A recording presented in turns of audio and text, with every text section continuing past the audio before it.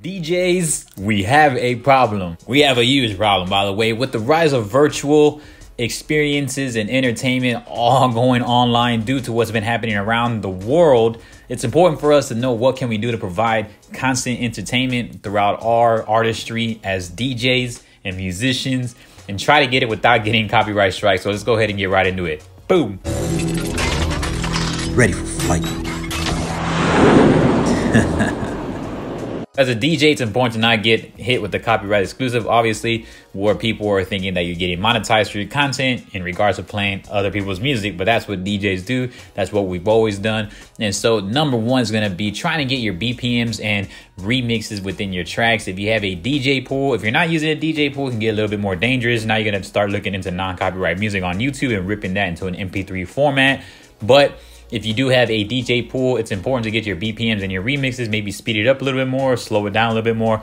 You don't want the waves to be constantly be read by the encoding system of Twitch. Skyrocket your DJ's exclusivity as a DJ and playing those tracks and the longevity of it also within your mix. So if you're playing them at different tempos, different BPMs and remixes and different intros and it just back snares, changing up certain things, you know, we're filtering out things, we're queuing them a lot more, we're chopping them up, creativity within that DJ set. It's important that we're using those so we don't get caught with just playing the original track. If you're playing the original track for more than about 10 to 15 seconds, you're going to start getting read real fast. You're going to start getting copyright strike. On your intros and meshes, it's also important to mesh them up as much as you can. So you want to beat match, even if you're trying to bail out into your DJ set, you want to try to sync it as fast as you can, just so you can get multiple altitudes of beats in there, multiple altitudes of meshings and remixes, and that goes all in. Whether you have a dubstep version, a rock version, it's really important to just not get caught. All in all, it's important to not get caught with the original sample of the track,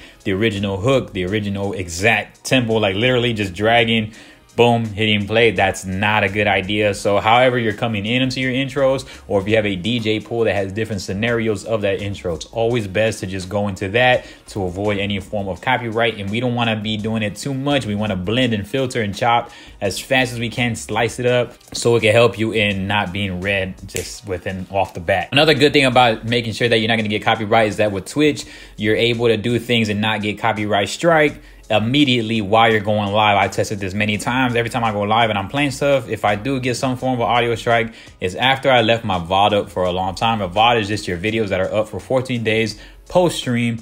And so if you're not owning any of your content, I wouldn't really suggest you keeping those VODs up, because now people are able to view those VODs over and over and over. And the more views you get on it, the more traction you'll get to it. Twitch will start getting a lot more strict with you, because now you're getting viewers, getting a lot more engagements. But as a newer DJ musician like myself, we average about 10 to 20 viewers. And so it's important for us to just, when that VOD goes up, we can do one or two things. We either download it right away or we delete it right after, because if you give Twitch enough time to read everything through, you can get copyright strikes, and even further, you can potentially get bans because you are getting paid for music that you don't own. So as a DJ, do it all through live, do as much as you can going around the curriculum, but also if you're getting your donations and if you're affiliate, be careful with that. So as soon as you do that, don't let the VODs be able to read everything. As you're going live, you're able to play all the music. You won't get copyright strike unless you leave those after post videos on for too long. Don't let Twitch get the time to do it, so avoid that and getting that copyright strike. My favorite thing to do for me is, if you're streaming already, you also want to get into your Elgato or whatever capture card you have,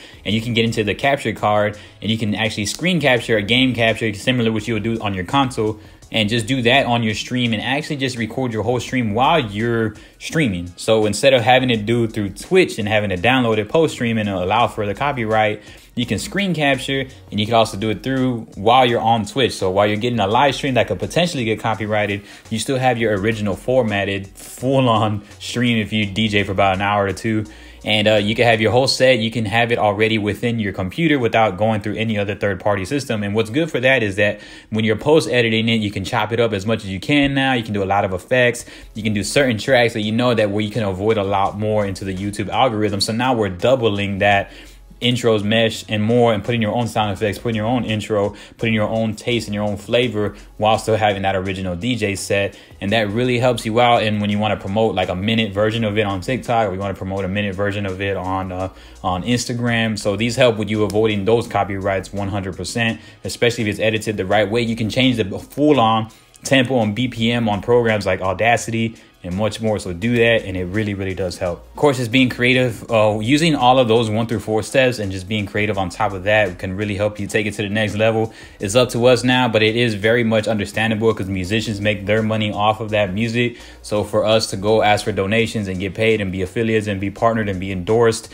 through their stuff, their criteria, while we're live performing and giving people a full-on show, it's kind of, it's definitely understandable as to why the copyright strike will get far more strict as years come, as we're getting into virtual reality and live streaming being the best top tier of entertainment right now. So it's important for us. So just land onto it, use all the creativity 1 through 4 steps, and be as efficient as you can and do it as much as you can. And then also being consistent helps you out, and avoiding that copyright strike is very important. Y'all found this helpful? We have plenty of videos from Twitch live streaming to DJing to tips to fitness. You can hit me up on Twitch at TIMSUH. We're on Monday, Wednesday, Friday, 6 to 8 p.m. Central. And also we have tons of YouTube videos on here. So subscribe, give us a thumbs up, as we take a lot of time to create these videos, and it'll mean the world to us. Appreciate y'all. Peace.